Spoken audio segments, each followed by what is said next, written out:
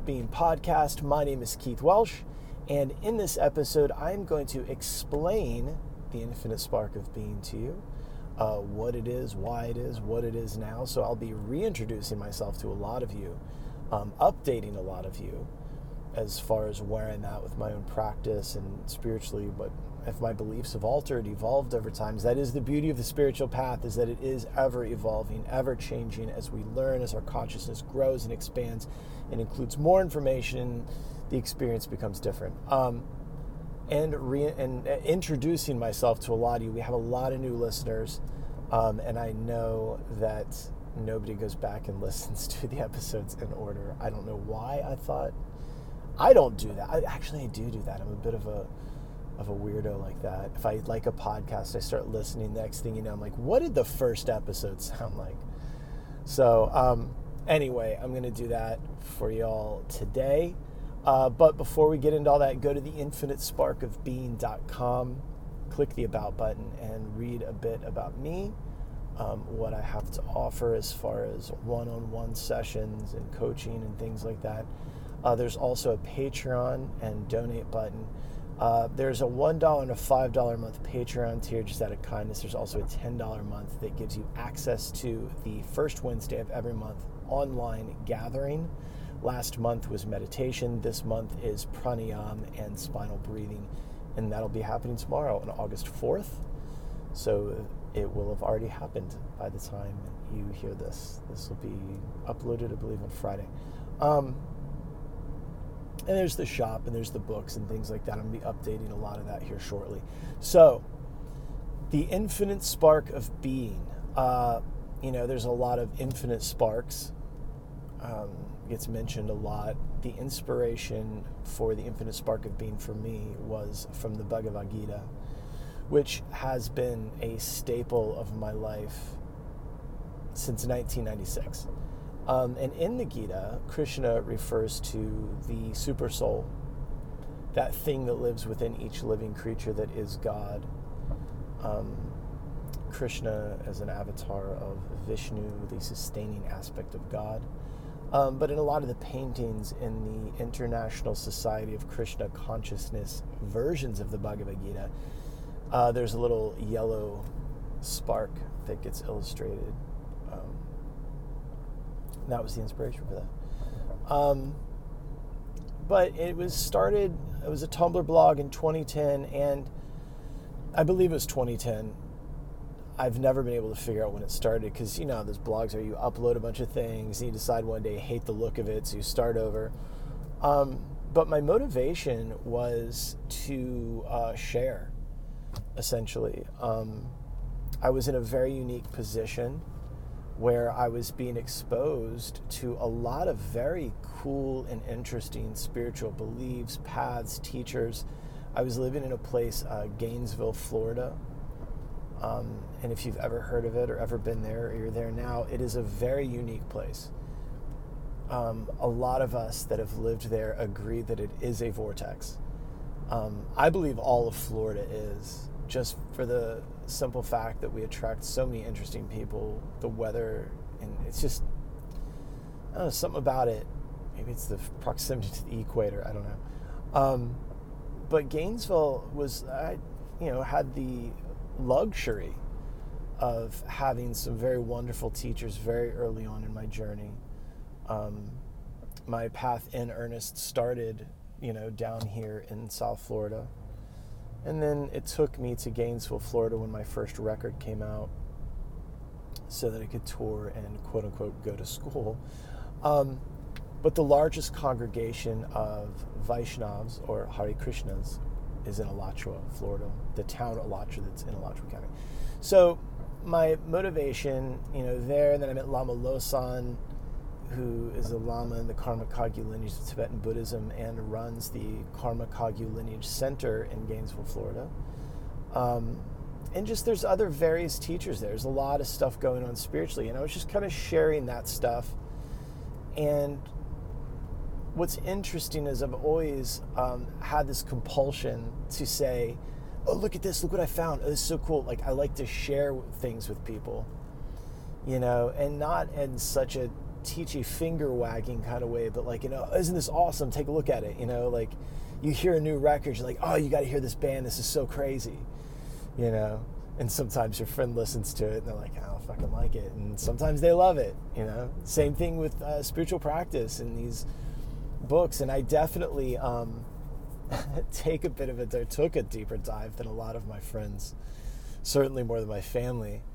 My interest was never to read a book about the thing. Like I wanted to go read the actual book, talk to a teacher, and like I said, I had the luxury of that, But that's been my motivation. So as the blog grew, one day I started sharing the artwork. Those of you that have been following for a long time, all of those geometric patterns and all that stuff came out of long sessions of hemisync. Some of you are aware of that, and just meditation. And there's these periods in your life as a spiritual practitioner, whatever your path is, whatever it is, that if you're following in earnest and you are diving in earnest and shutting off the conscious mind and the rational mind that wants to use the templates that they gave you to view the world, you shut all that down and you start to have some experiences, And I don't care if you're a Jehovah's Witness, a Catholic, a Buddhist. I said Jehovah's Witness because I just passed a few with the book stand on the sidewalk. And you're going to have an experience.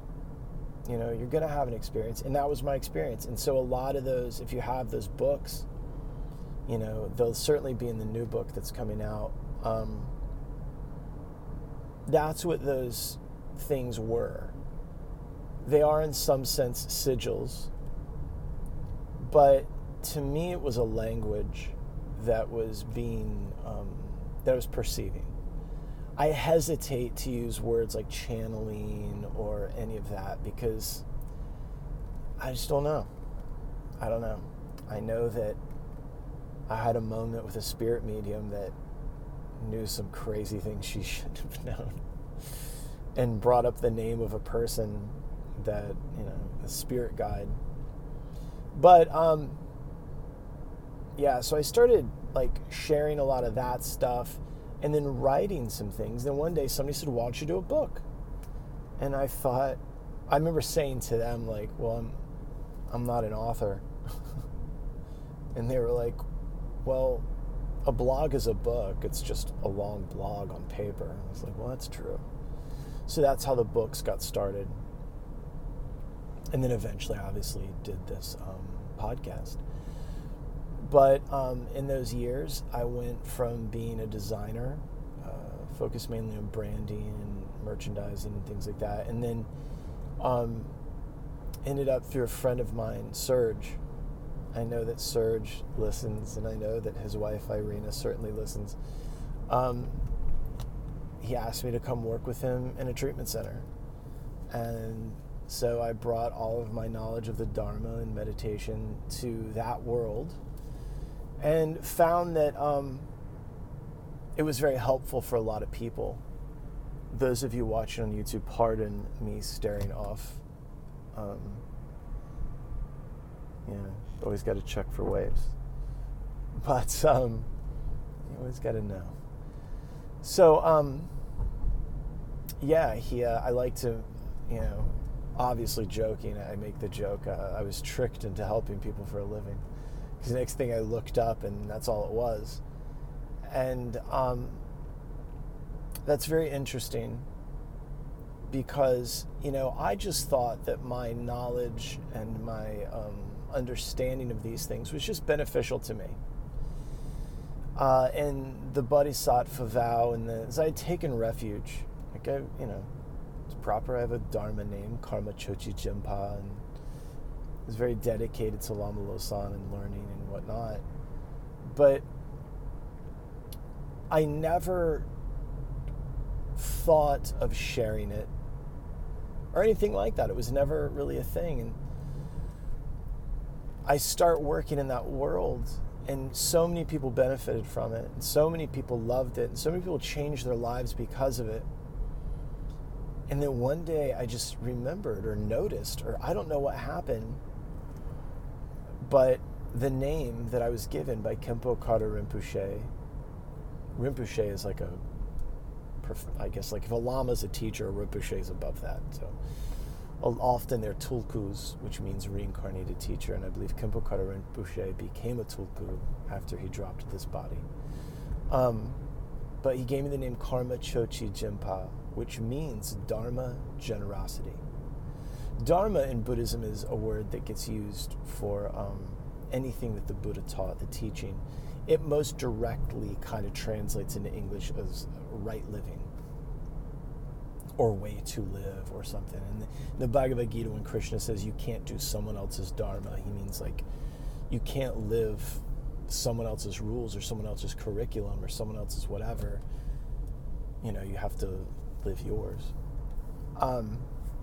Anyway, so one day I just look up and I'm in this field where I'm sharing dharma. I remember I was up visiting Lama Losan and I asked him, I said, you know, what's with these names? Like, how did we, you know, it's like, why did he give me that name? And he just smiled and he used to do this thing where he'd touch his head and he just goes, he just knows. So, next thing you know, I'm sharing dharma and I'm very generous with it, turns out. So, that was my world, you know, and I stayed in that world for a very long time. And then the whole time developing this, and it's just been a pattern of sharing. You know, turns out I do have a knack for explaining things and saying things a certain way, often maybe a bit jagged and harsher than always need to be shared, but so that's the infinite spark of being, and it's been interesting watching my own path develop. And those of you that have been at it for a minute, you know, like I would say my path started in earnest in 1996. And it started as someone who was very interested in the Hare Krishna movement, Vaishnavism, Krishna consciousness, whatever you call it. And it led me to read the Vedas, because I grew up in a Baptist church. And there were little clues I got that, like, this wasn't it. And I distinctly remember having this thought. Because I remember meeting this, I don't know where I was, but there's this little old lady, and she was a Hindu woman. I was pretty young. And I thought, so, and she's the first person I'd met that was like Indian or had a nose or anything, a little old lady with a sari and everything. And that image stayed with me for a long time. And I remember being a teenager. I was probably about 15 having this thought when I think about it. I'm about to go through some deep water, so if I slow my speech and become concerned, that's why. We've had some rain, some high tides. So I had this thought, like, why would someone who is 80 years old and been a Hindu their whole life, why would they suddenly just transition to Christianity? Because I was like, hey, have you thought about Jesus? You know, and I always thought that was very strange. Then later on in my life, I find out that they have thought about Jesus. They do consider Jesus, and then it's just us that doesn't consider everybody else's thing. Anyway, but that was the first inclination that there was anything else. You know? And through a hardcore band called Shelter, it was members from Judge and Youth of Today, and some other bands. They were Hare Krishnas, they were Vaishnavas, they were Brahmachari, which meant that they were monks, essentially, celibate monks. And they were in this band.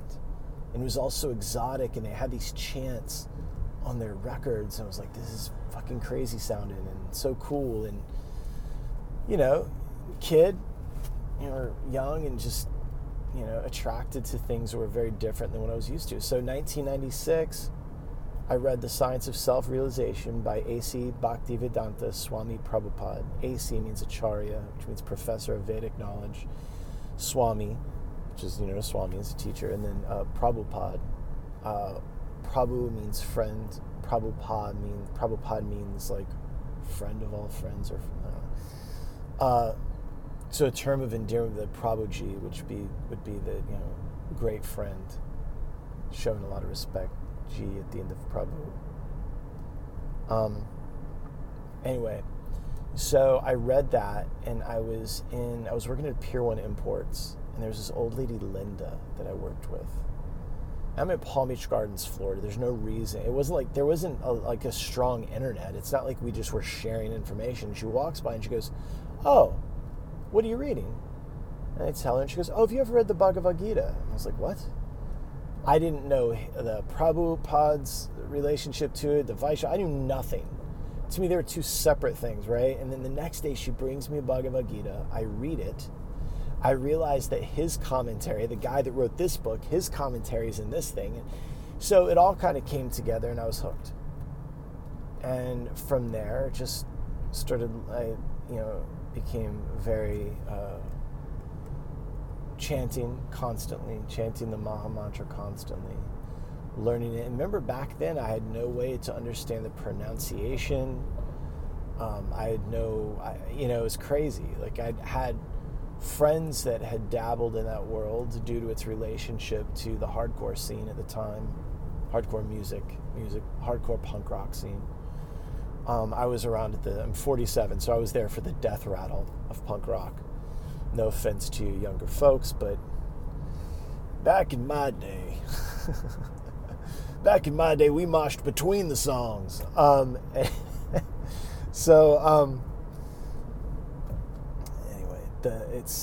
became very dedicated to that, and then started learning a lot about Buddhism just because the access to the books that I had, and then became interested in the occult and found the relationship between with yoga and meditation had to, like Aleister Crowley, for instance, a left-hand path magician.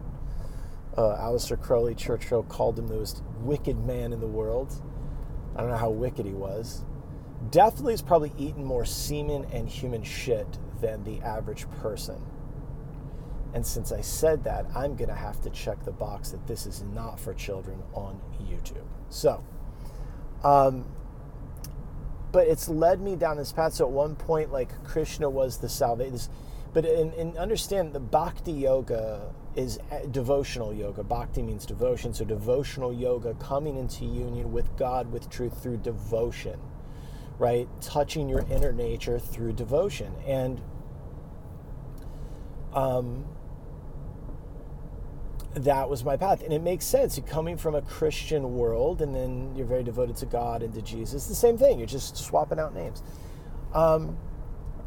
So when I found Buddhism and I started studying with Lama Losan, finding Buddhism in earnest, having like a real teacher and true study, that was very transformative, because I did have like a teacher or a mentor, so to speak, a man named Bada Haridas, and he helped me understand at least some aspect of the Vedas, though the Upanishads and the Vedas are very deep, and I've had multiple teachers over the years, and so one teacher is going to give you a very thin slice of what all that is. But anyway, so my own practice has developed to where I'm understanding the importance of, well, first of all, practice. I just, that episode before this one about practice, sorry it was late, that it does for me involve a lot of things. Like I mentioned in the episode where running was part of my practice. It's part of my spiritual practice. Running to me is a very spiritual experience. Anything that can take you into what is commonly referred to as flow state, I believe, is transformative and spiritual. I mean, being alive in and of itself is a spiritual experience. We can do an episode on that, but to look how my relationship with my mind and my body has changed, because a lot of my seeking was because I didn't feel at home in the world. I didn't feel at home in this human incarnation with my parents, with my peers. I never felt, I was thinking about that this weekend. I was at a training, I was doing this training thing, and I'm in this room, and I'm looking at everybody. I'm like, I wonder if everyone else feels as much as an outsider as I do. And so I started studying the way we all interacted with each other. It was a team building workshop training thing. And I found that they do. Everyone is a little oh, this is happening to me. Which makes sense. And that's the ego, right? Personal importance, personal identity, and reality testing. Of course it is. And it's fine. But my always feeling that way pushed me towards the unseen. It pushed me towards the realm of the paranormal, ultra weird and spiritual and mystical, And a lot of that is probably because I was an only child, so my imagination was crazy. And, I didn't have any siblings or way to play with all the time. I had my little friends, but I didn't have access to human connection constantly. My parents loved me, but they were not emotionally present. They weren't interacting with me a lot. They were older when they had me, and when I was at that time, a 40-year-old having a kid was a dead person having a baby. At 47, I've never felt younger or better. My friend Tom commented on one of my Instagram posts, my personal one, and said I was aging in reverse. I don't know if Tom listens to this, but thank you, sir. But yeah, back then, my parents were, doing their thing. They're very hands-off in a lot of ways. So I did have a predisposition towards the mystical, I think, and that might have played a lot into it. And my karma as a soul taking birth through their union is why, they were very solitary, rule-breaky, free kind of people. It makes sense that I would take birth with them as my, shepherds or caregivers. I realized I just said something very strange. My girlfriend points out that sometimes I say stuff and just gloss over it. It's that requires an explanation. I just indicated that my soul took birth through sex as a vibrational gateway, and I just acted like that was normal, and you all know what I'm talking about. I'm going to have to do an episode on that. For now, put a pin in it. Send me a DM if you want more on why sex is a vibrational gateway for a soul. Where else are you gonna hear about this kind of shit? So it makes sense that I have that predisposition. So then, as my spiritual path starts to unfold, I start to understand karma yoga a little more. The path of selfless service, the path of service. And it's not for everybody, but I look at my life and I'm like, this is it. God, Krishna, the universe, source, whatever word gives you the least amount of cringe, has been guiding me and shepherding me into this path my whole life. I've fought against it, I've pushed against it, whatever, but, now I'm finally okay, fucking... I heard Annie Lamont, the author, once say her favorite prayer is, okay, now what? Which I really identify with. So it's okay, fine. So the idea of karma yoga is coming into union with God through service service without attachment to the outcome, which I am still learning. Today, with a client, very much attached to an outcome. So I would say that's part of it, is that now there's this understanding of service, and I'm trying at this point to take one of my feet out of the mystical, out of the spiritual, and put it in the material, and be maybe a little more concerned with three-dimensional reality in the material world than I have been, because that kind of keeping both of my feet in the mystical and being like, I'm a soul and the rest of this is just work, is fine. But at some point it can become a spiritual bypass, which allowed me a lot of times to hurt myself, hurt other people, and just, whatever over the years. And I think that, these last, I would say maybe 3 years of like getting my foot forced into the material a bit more, and especially right now, going through the process I'm going through right now is like, look, like, the bypass doesn't work all the time. So what I, really try to do with a lot of clients is that I don't think that, to just, jump into that, but that's what so much of my work is right now, is with other people, is bringing the spiritual component into the therapeutic setting that I don't think gets brought in with your traditional therapist. I know in my years in working in mental health, a therapist, a client would come to me and go, my therapist said that's magical thinking. And in my head, I'm like, yeah, this is all magical thinking, dude. Like, that's cognitive behavioral therapy is magical thinking. Cognitive behavioral therapy, for some of you who don't know, is the idea that your behavior will change the way you think. And, changing the way you think will change your behavior. That's the reverse that they often leave out, mainly because your therapist probably isn't doing their own work. Not to start giving a Yelp review to all of therapy, but come on. So, and if you are a therapist listening to this and you just got a little tight, I want you to send me a DM of what the last book you read was and when you read it, when the last time you updated your thinking, changed your mind, or maybe did something a little out of the box. Some of you, it's all the time. Somebody very close to me is a very wonderful therapist that's very much like that. And we're friends, which makes sense. But that's what I try to bring into, I say with the infinite spark of being. I think that what I've been doing is saying, look, there is the material reason for this. Like when I mentioned the mind and neural pathways and CBT, cognitive behavioral therapy, all these things, like, it's because I think that when we put a foot in three-dimensional reality, the spiritual starts to make a bit more sense. I know that as I learned and grew in that knowledge, like with the brain and the body and the mind and the psychology of things, my spiritual understanding grew leaps and bounds.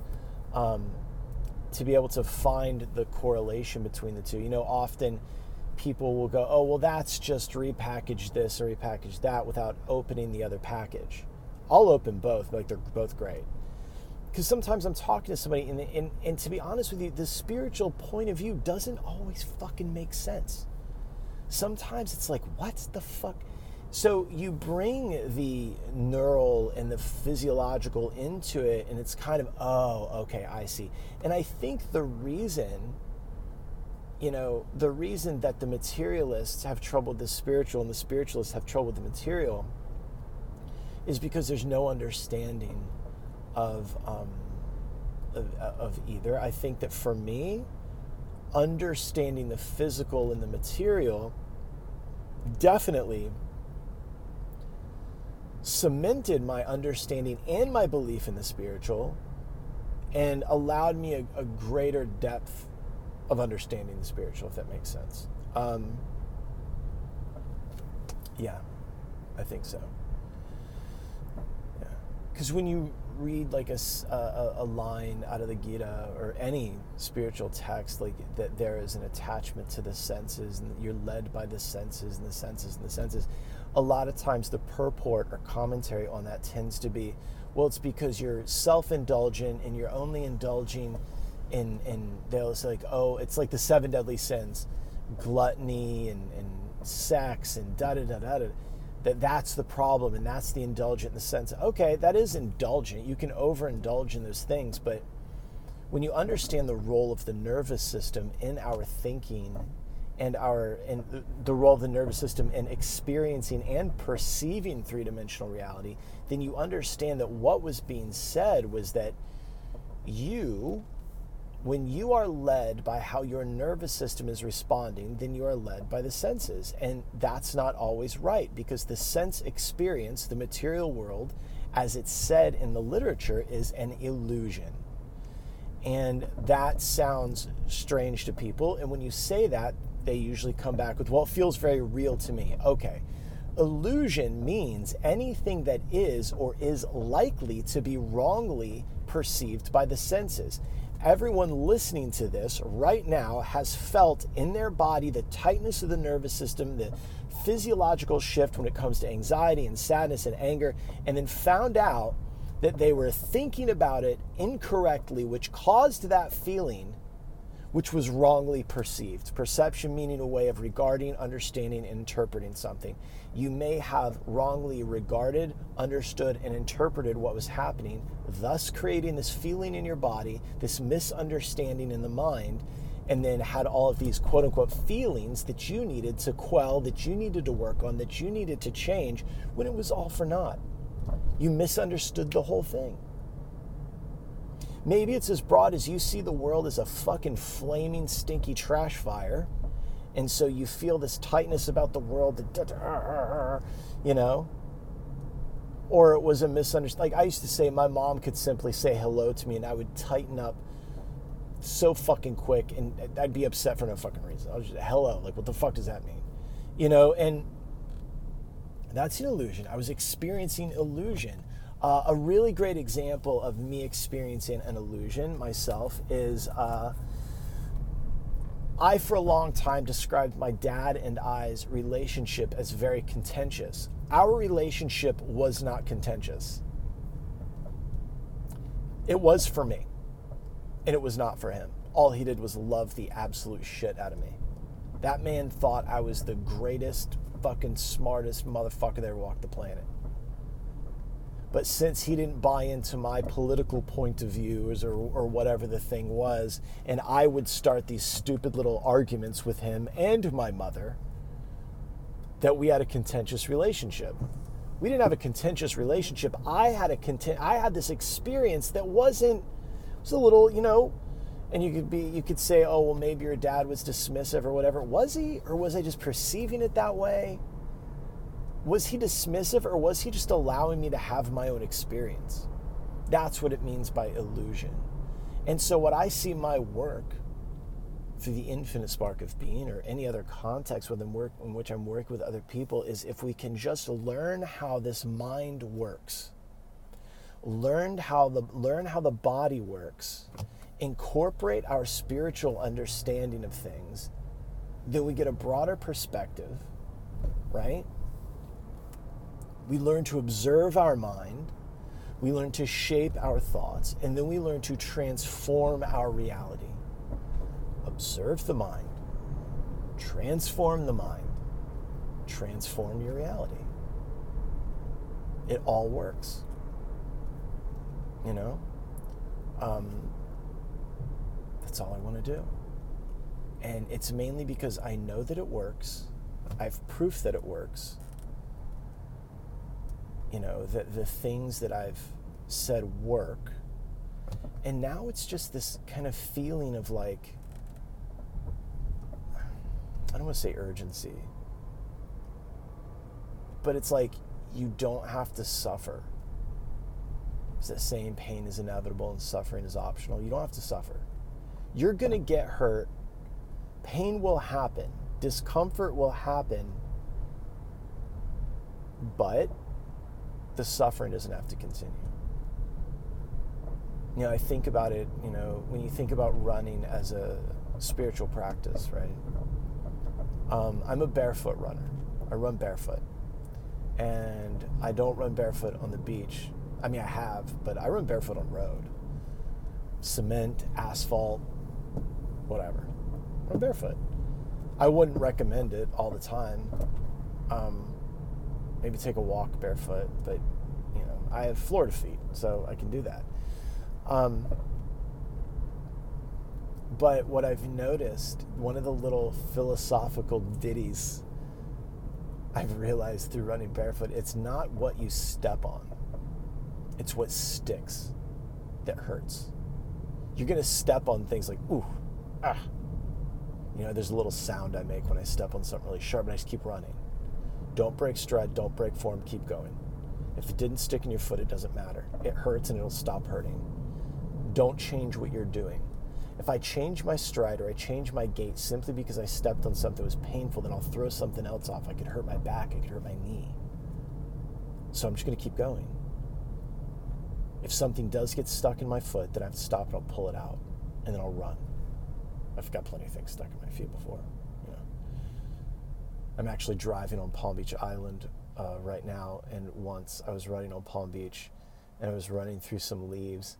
I heard some sounds. I looked down and realized I was running through a broken mirror.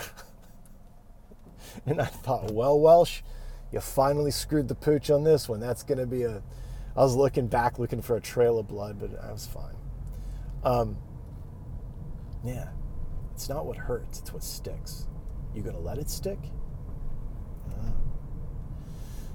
But I see it as a spiritual practice because if I can make myself run when I don't want to run, and I can be present to the activity of running when my legs feel heavy, when my body feels tired, when my mind feels exhausted, can I just run?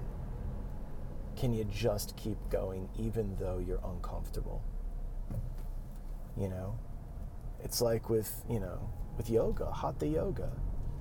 You know, it's, to me, that's something I want to do more of it. I struggle with it. I fight with my body the whole time, you know, and I have to constantly keep coming back to my breath and breathing and relaxing each muscle. Can I just sit here in this shit right now and just hurt?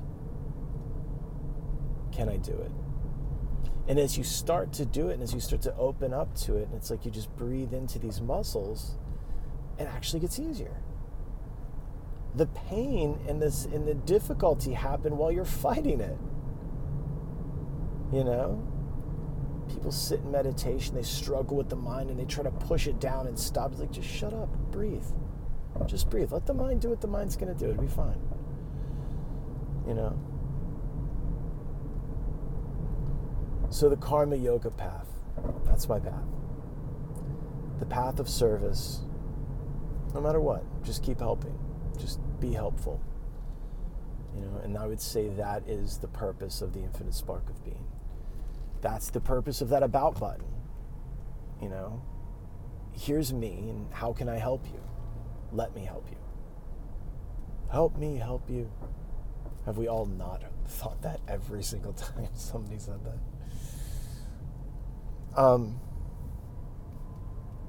Anyway, so my name is Keith Welsh.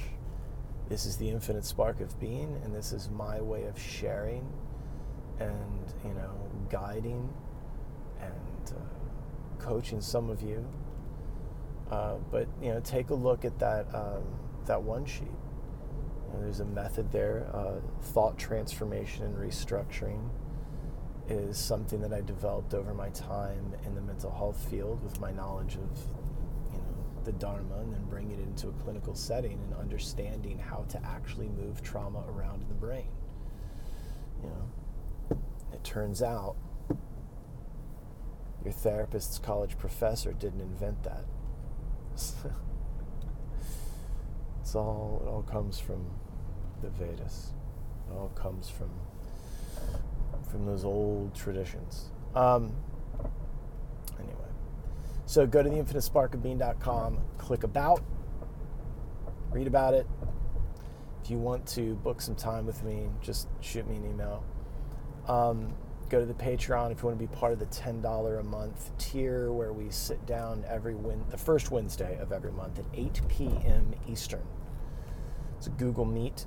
What else? Oh, t-shirts, tank tops, hoodies. I'm going to be updating the store shortly. I'm working on some new stuff. And the books. Book 3, I'm going through and tweaking a few things right now. That's what's interesting is you evolve spiritually and you have the nerve to write it all down. If it sits too long, you look at it again, you're like, I'd say this a little differently, or I'd like to add this. So I'm going to go through it again, make some tweaks, get it out there, and if I've got something to add, book 4's on its way. All right. So I love you. A long time ago, you reminded me, you helped me, and now I'm going to remind you and I'm going to help you. So I love you, and I'll talk to you later.